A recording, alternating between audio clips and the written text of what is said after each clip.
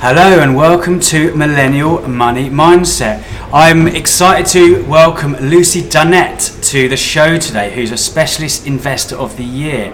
Thank you so much for joining us. So tell me about Specialist Investor of the Year. That sounds amazing. Thanks, Neil. Thanks for having me. So I think I've had a stroke of luck with the Specialist Investor of the Year title. Okay. It's something that was given out by the Women in Finance Awards. Yeah. And at the time, I was probably the only pregnant woman working in the venture capital industry. Yeah. Walking around and supporting sort of female entrepreneurship. Yeah. And encouraging female investors to invest into female entrepreneurs. So I think it was the all-round kind of effort towards women and money and investment into female entrepreneurship that got me that title. I think I've also done quite a bit of investment myself, mostly into sort of mission-driven founders. Yeah. And just found that is a very rewarding way to kind of spend my time and money, because it can involve a lot of advice with those women, helping them with things that they need, also connecting them to the right people.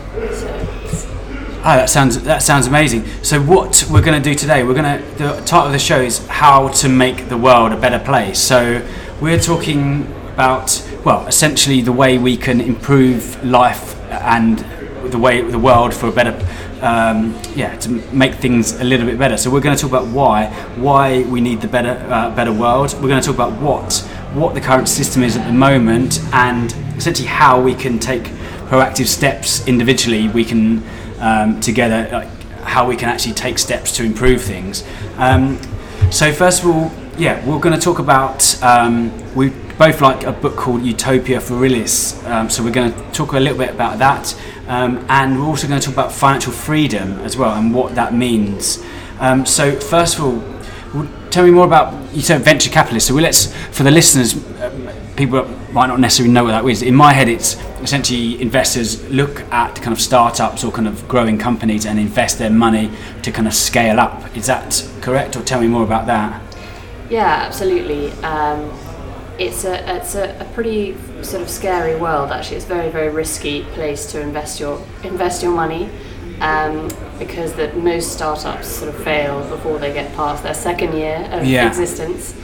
But often it's where very innovative ideas come up, and quite sort of new entrepreneurs thinking of interesting ways of doing things and looking for investment to get their business idea off the ground. So often they look initially for what they call angel investors, people with wings who feel comfortable giving their money away to very risky businesses, and then next on from that, often they go for kind of venture capital money, which is very hard-nosed, quite sort of scary people who basically put your business through a sieve with probably only one hole in it, and the chance of your business coming outside in a positive way is quite unlikely. But the great thing about that model is that it can help business owners to iterate quickly and pivot what they're doing into a model that works and that will work sustainably long term. So it's definitely something for sort of later on in the investment journey if anyone's considering doing that. But for example, some people like to sort of dabble a little bit with very small amounts of money on things like Crowdcube and Seedrs, investing, or sort of Kickstarter, where you might get a small gadget before it's been made properly. So the way I talk about entrepreneurship, we're going to talk about essentially business and how we can make the world a better place. But the way I see an entrepreneur is someone who takes in a kind of a low, basically a problem solver. So they're going to look at the world and think, actually, there's a better way to do things, or I don't agree with the system in place, and I can change one or two things for the better. But the challenge with any entrepreneur, we're in a capitalist system, and we need capital or money to scale your business and to grow your business. So that's kind of where invest. So investors come in, but I guess I see investors two things. It's kind of your kind of retail investor who's you're buying business like a kind of shares of businesses, but then there's also kind of the venture capitalist which is much more scarier place, which is you're much more kind of used to it than perhaps myself. But what do you think of entrepreneurship? It's kind of become almost it's growing significantly since, like, I don't know, 20, 30 years ago. There wasn't such a big kind of, especially in London, kind of an entrepreneurial culture with, you know, lots of kind of startups growing pretty quickly. And I think something that I've noticed actually in terms of the sort of financial freedom thing is that a lot of kind of millennials really, they look at their future and they think, okay, I can either sort of work in the day job and earn slowly and save for myself, which could take forever, or I can start my own thing and hope that it will become something bigger than what I would ever have been able to save had I been just working in a normal job. So I think some entrepreneurs see it as a way to kind of kick-start their kind of saving and investment into a faster growth cycle. It's obviously like a very, very risky way to do that. You're sort of risking your whole life really there. But it can also be, you know, an incredibly fun journey. And I do think, just back to the sort of financial freedom thing, it's really tough in this day and age. You know, most people live day to day with fear about money, fear that they're not going to have enough to save to buy a property, fear that they're not going to have enough to save for a pension, fear that they're not going to have enough to contribute to a family and have children, and things like that. So I think it's really, really tough at the moment. Like my dad only said to me a few weeks ago that it was much easier for him back when he was my age. It was sort of to buy his first flat. It was only 3 times his salary at the time, so it wasn't the most enormous hardship. Whereas now it's just way, way harder, especially somewhere like London. So I think what I just would love to see is us trying to find a way to enable people to move away from that fear mode that many of us have been in our life, into this sort of financial freedom mode where we feel comfortable that we've got enough to survive on, and it helps us to step away from spending our time doing things that only earn us the most money, and move towards instead spending our time doing things that are really meaningful, or something that makes us really happy, or, you know, just not working and having some time with our family. So I think, I'd love to see kind of a general progression to this sort of realization, but also that money should be to everyone a means to an end. It shouldn't be something where we think we've got to make loads of money to be happy. It should be actually we use money to enable us to step into this freedom mode where we can do things where we feel like we're contributing to society that make us really happy, that allow us to spend more time with our friends and family. And I think for me that's just been something that I've was probably my biggest learning through my career, given that I've been working in wealth management, is this realization that I've been working with people that have lots and lots of money, and I've been advising them, and it sounds like you've also been advising people that have quite a lot of money to invest in, and often they're actually not very happy because they're so concerned about their own assets and building their own assets that they're actually not thinking about their day-to-day well-being and their happiness, and what it is that they really want to do with their lives. So I think that's an important lesson for anyone that's sort of going out on this journey of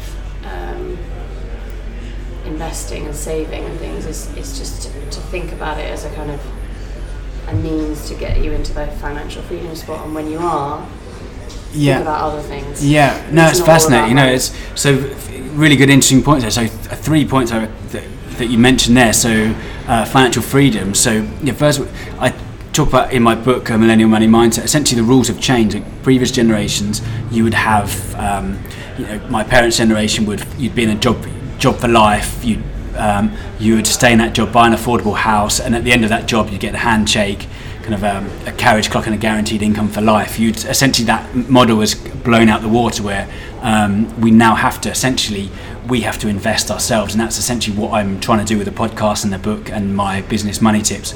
But you also mentioned enough. That's fascinating. That was kind of one of my big, what I call my aha moments, or the kind of realization moments, where once you understand how much you need to live on for the rest of your life, then a lot of that, you talk about fear as well, a lot of that fear kind of goes away, because you actually have a goal to aim towards, and you actually will. I mean, even though it sounds like a lot of the time, 10, 20 years time, if you understand how much is enough, what's your number, how much you need to live on for the rest of your life, and it's quite a big comfort that you say, actually, I don't need to work at the crazy hours that I was doing before. And you mentioned your clients as well, or people you work with, they've got loads of assets, they don't necessarily need any more. Kind of, what are they working for? Because essentially you can actually do something more meaningful with your life, or do I'd also talk about your understanding what your purpose is, what what your strengths are, what the world needs, solving meaningful problems. But so what was one of the things we could talk about is essentially why. So we're talking about kind of why do we need to have a better solution. We talk about why do we need a kind of better system that we got in place. What would you suggest to improve it? Yeah, it's a really good question. So I think something I was very aware of when I got into my first corporate job was this feeling of just intense competition. Yeah. So rather than feeling like I was part of a team, I've been working in finance, and it's particularly competitive in finance. But rather than being part of a team, I felt like if I made my next door neighbour do worse than me, then I would have a better chance of getting a bigger bonus, and a better position in the company, and maybe feeling more rewarded in my work later on because I was doing something more exciting. And that just it felt really, really wrong to me, and I realised quite quickly that the whole kind of corporate and money environment is so competitive because there's this sense of scarcity, which is just completely artificially created through our money system. So the reason for that is basically every pound that's given out is actually issued based on debt. So for every pound there is in circulation, there's actually more debt that there is to be paid back. So everyone in the system is effectively peddling away, trying to make enough money just to pay off debts, and the government, we all know, is enormously indebted. So the government is always in this growth mindset. We have to grow in order to pay off our debts. It's kind of like insanity if you actually look at it from the outside. But the mathematics behind it is the continuous kind of growth model. It just doesn't work. It's we all know it's clearly not good for the environment and many other things. And creating more inequality in the world, because there's lots of money ending up in the hands of the rich, and less, not less and less, but it's more unequal. You used a good analogy with the musical chairs. Tell us more about that. So so there's a great analogy. I think it was actually Charles Eisenstein that came up with it, which is just this concept of, we all loved when we were younger playing musical chairs. It's a really fun game. Imagine you're in a room with, say, 100 people and there were 80 chairs. And, fun game, and the music stops, everyone laughs and tries to get on a chair, and so there's 20 people without a chair. Sounds fun until you imagine that those 20 people that get left off the chairs, their children will go hungry and they have to sleep on the streets if they don't get on one of those chairs. So actually suddenly the game changes completely, and the music stops, and people are literally ripping each other's hair out and elbowing each other's off the chairs, and possibly even throwing one of the old ladies out because she's it's you don't even have kids anymore, you can get out. So suddenly what we might have considered really nice people are actually being really nasty to each other, and I was literally in that environment in my work in finance, so I know it very well. And that mentality is created by the money system, because there just isn't enough to go round. That's what, in inverted commas, that's what we experience in life, because money has been issued on debt. And I think the really scary thing about that environment is it means that when we look at the world today, we think, it's just human nature that we're self-interested and competitive. But it's like, no, we've created an environment which enhances that human characteristic. So imagine if you had 100 chairs and 100 people. Maybe some of the chairs would be a little bit softer and a little bit harder, or some would be like taller and some would be shorter. You might have a bit of messiness and some negotiation in there, but at least everyone would get a chair to sit on. People wouldn't be ripping each other's hair out to get on one. I think that's, for me, what I would just love to see being created in the world, is this concept of like everyone can have something, at least everyone can have enough to survive. It doesn't have to be like fighting tooth and nail to get just the basics in life.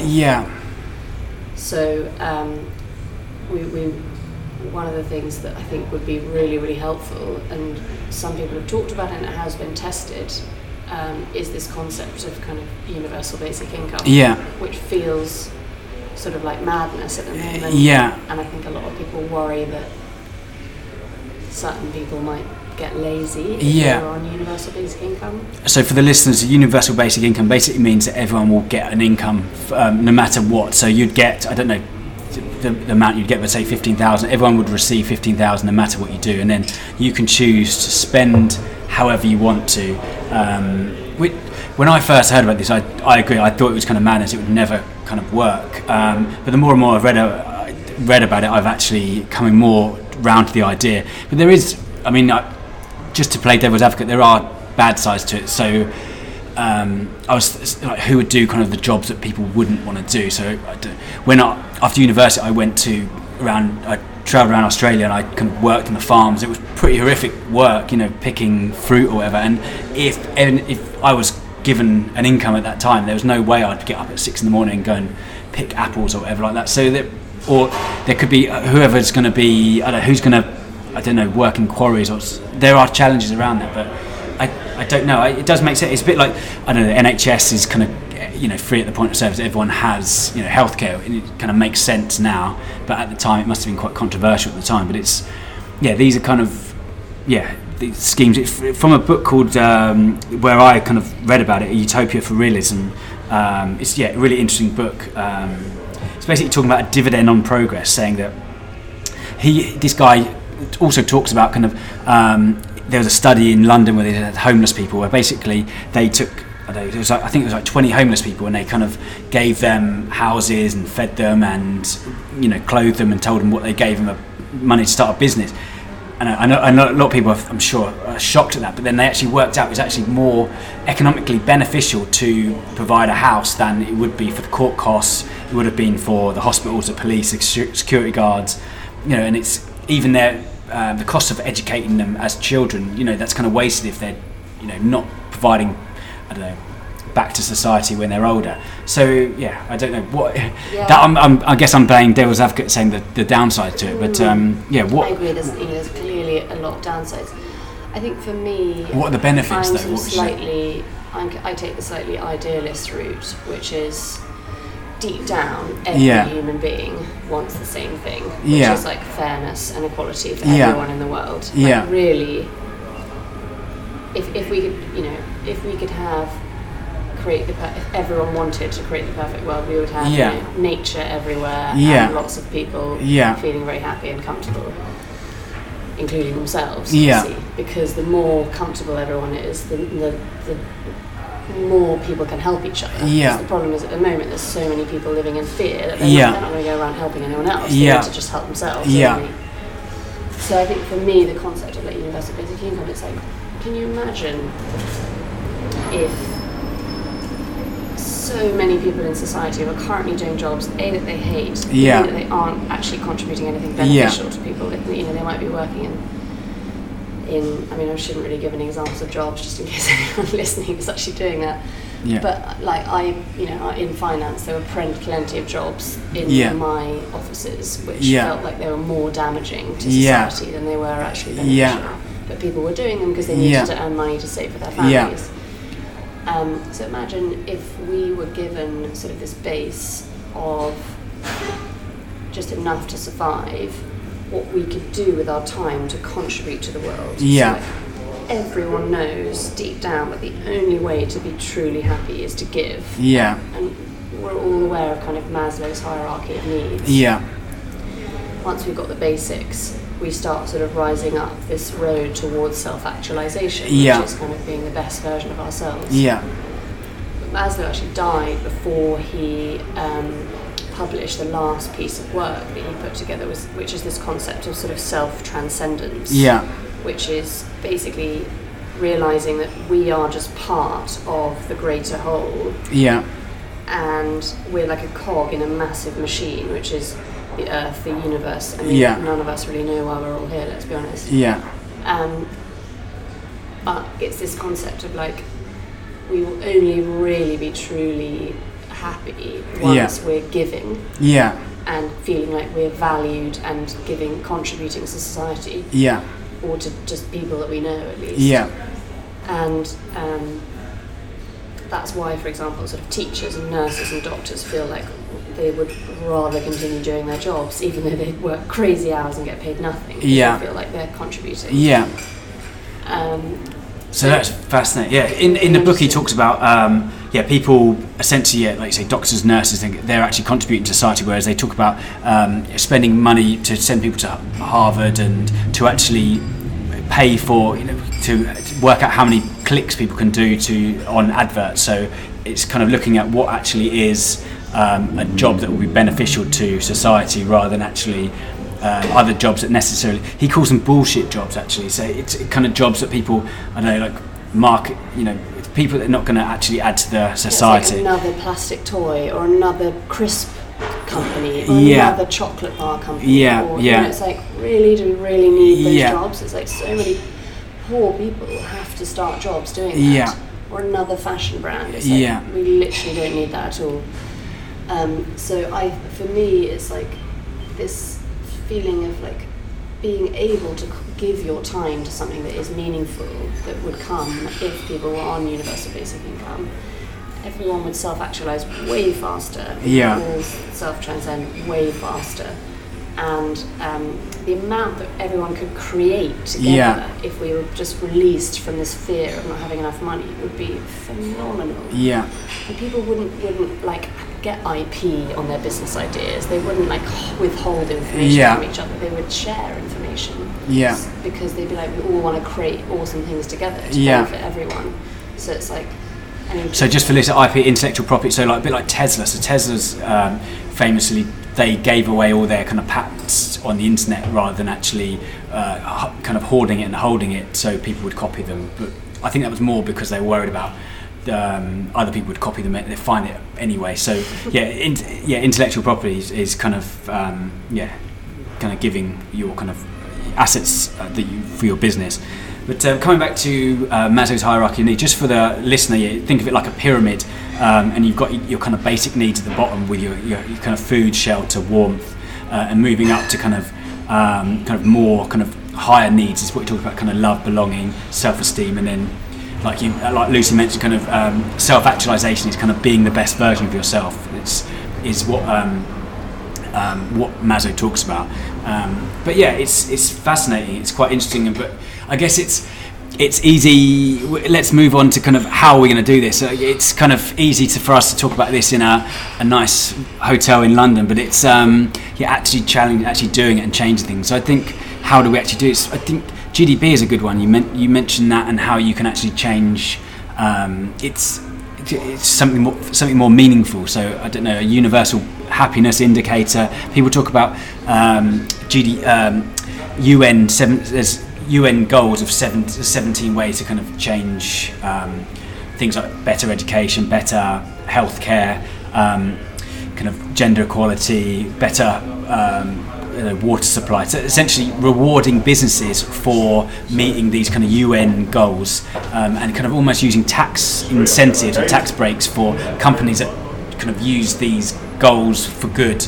Essentially, that was one way that people have been suggesting to do it, or to make something more meaningful than kind of GDP. So when I say GDP, it's called gross domestic product. It's basically what all companies are measured against. And when people say we go into recession, that means that there's been 2 negative GDP.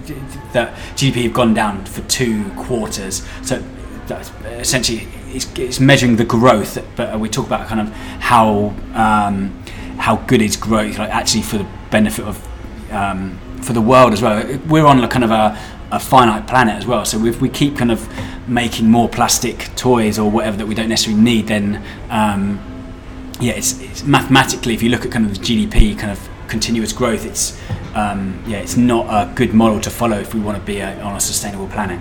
But so we kind of talk about why, and we kind of talk about what we need to do, kind of what the reason for the current system. Potentially we can talk about how can the listener, if you kind of listen to this and think that makes sense, or maybe you're listening and think we're both nuts, but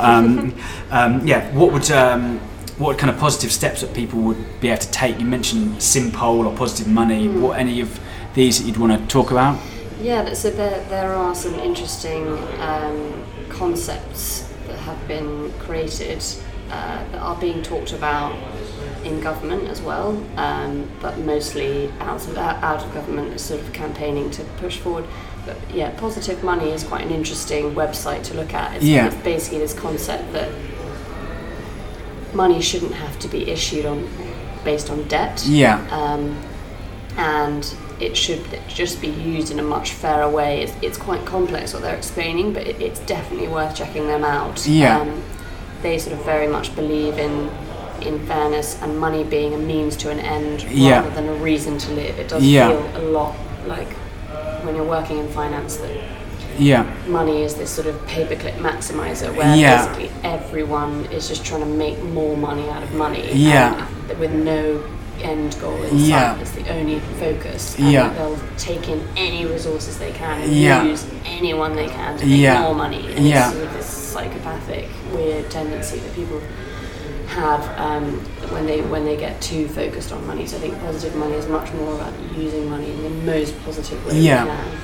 Simpol is a way to create enough money in government hands to do things like universal basic income. So one of the issues that we see in society at the moment is this rising inequality, where the rich are just getting richer and the poor are just being left behind, really. And the reason why that happens is because there are things like tax havens across the world where people can hold money that doesn't pay any tax. It means that governments have less and less money in their hands to actually redistribute back to people who really need it. Yeah, it's quite interesting. I went on the website after you recommended it. They talk about almost like a Mexican standoff where you've got countries that are basically, they don't want to, they can't act, because if they essentially act, then it means that kind of companies will go to other different countries. So if the UK brought in kind of extreme measures of increased tax or something, then the companies that employing people paying taxes here would just go to a different country. They would go to, offshore or they would go somewhere else where it would be, that would provide jobs for kind of the people in the UK. So it's kind of in kind of this standoff where people can't act because they're worried if they do act, then kind of the corporations will go elsewhere, essentially. So effectively, it's that sort of nation-centric thinking where each nation is in competition with each other for talent and for big corporates. So we're, in the UK, we've got a low level of tax rate for corporates and very low regulation. So it means that it's very attractive for corporates, but it also means that they're not governed properly. They can do what they want, and they pay hardly any tax. And I think the HMRC, I'm trying to remember the numbers right now, but we can put it in the show notes. It's something like 53% of our tax from HMRC, the government collects, is Yeah. from individuals, from Yeah. income tax, and only 9% is Yeah. from corporation tax. Okay, so interesting. The total pot. So it means, and all the other stuff is IHT, VAT, like all the other kind of taxes, which basically come from individuals as well. So IHT is inheritance tax, and VAT, value added tax, where you kind of you pay the 20% on the things you buy, just for the listener. Yeah, so it kind of makes you realise how little proportionately corporates contribute to the Yeah. total tax pot. And, Okay, and interesting. that's kind of quite scary. It's sort of, for me, that's like a really good reason for something like Simple, because what they're trying to do is create a sort of global governance and tax agreement Yeah. that ensures that any company above a certain size Yeah. has to agree to like a certain set of regulations on Yeah. a global level, and they have to agree to pay a certain amount of tax. Yeah. Because it would mean, organisations like the UN Yeah. or the World Economic The World Forum, is it? Yeah. Forum? Yeah. would get more money to be able to actually use it for innovative ideas to Yeah. sort of change the world for the better. And it's actually it's a really simple model, Yeah. where they're just trying to get people to sign it to say, I'm a global citizen, Yeah. I want global governance and global tax, Yeah. and I want to I realise that the whole world is interconnected in Yeah. some way, and that we have to start looking after everyone Yeah. if we want to actually move to like a better Yeah. world. Yeah.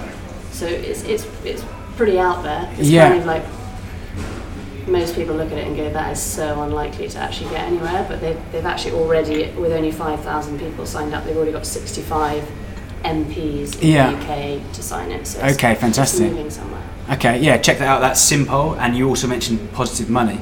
The way I see business moving, it's changed from, Milton Friedman calls it, the only reason business was are in existence is to make profit. I think it's now changed to actually solve meaningful problems. I think even the internet now, the way the kind of business world, it used to kind of the business was and the customer kind of revolved around the business, whereas I think now with the internet, so many people have had so much choice and kind of opportunity that now businesses have to kind of revolve around the customer. So moving from, I mean, this guy Milton Friedman won a Nobel Prize in the 80s, and a lot of the kind of policies, the government policies were on the back of him. But I now think companies should be looking to solve meaningful problems, improving the world, and rather than it can't just be on purely profits, even just from the global kind of carrying capacity, where we can't just keep churning out more consumption.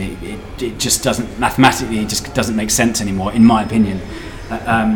It's been fascinating. So we've kind of covered why do we need a better world. Like, I think that's we kind of covered that, and then kind of what we can do, kind of change the current system, and we also kind of covered what kind of positive steps we can take, Simple, positive money, actually change away from GDP, using UN to kind of improve businesses for the better, really.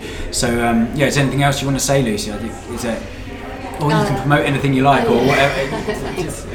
I guess the only other thing I just wanted to say is, if you're struggling with finance and investment and saving and things, like, you're not alone. It's like a very normal position to be in. Yeah. Like, pretty much everyone is, looking at the way things work at the moment and thinking, hang on a minute, everything feels like it's upside down. It feels like people with lots of money are just getting loads and loads more handouts, and people with hardly anything aren't. And I think there is a wide recognition of that. And the reason for that is this sort of competitive, nation-centric thinking, where all countries are competing against each other. But I think things are changing, and like, if you push for the right kind of policies and the right changes in place, like, definitely within our lifetime, I think something really brilliant is going to happen. So have faith. It's been fantastic. So thank you so much, Lucy, the Specialist Investor of the Year 2018. And this is Millennial Money Mindset. So please keep up the 5-star reviews on the podcast, and and also, if you found this interesting, please tell a friend. Just tell one person to listen to it, or tell one person about Simple or Positive Money or Change the GDP, just to tell one person to spread the message. Thank you so much, and anything else, Lucy? Thank you very much. Thanks really again. Enjoyed it. Thanks Cheers. for having me. Bye. Thanks again. Bye.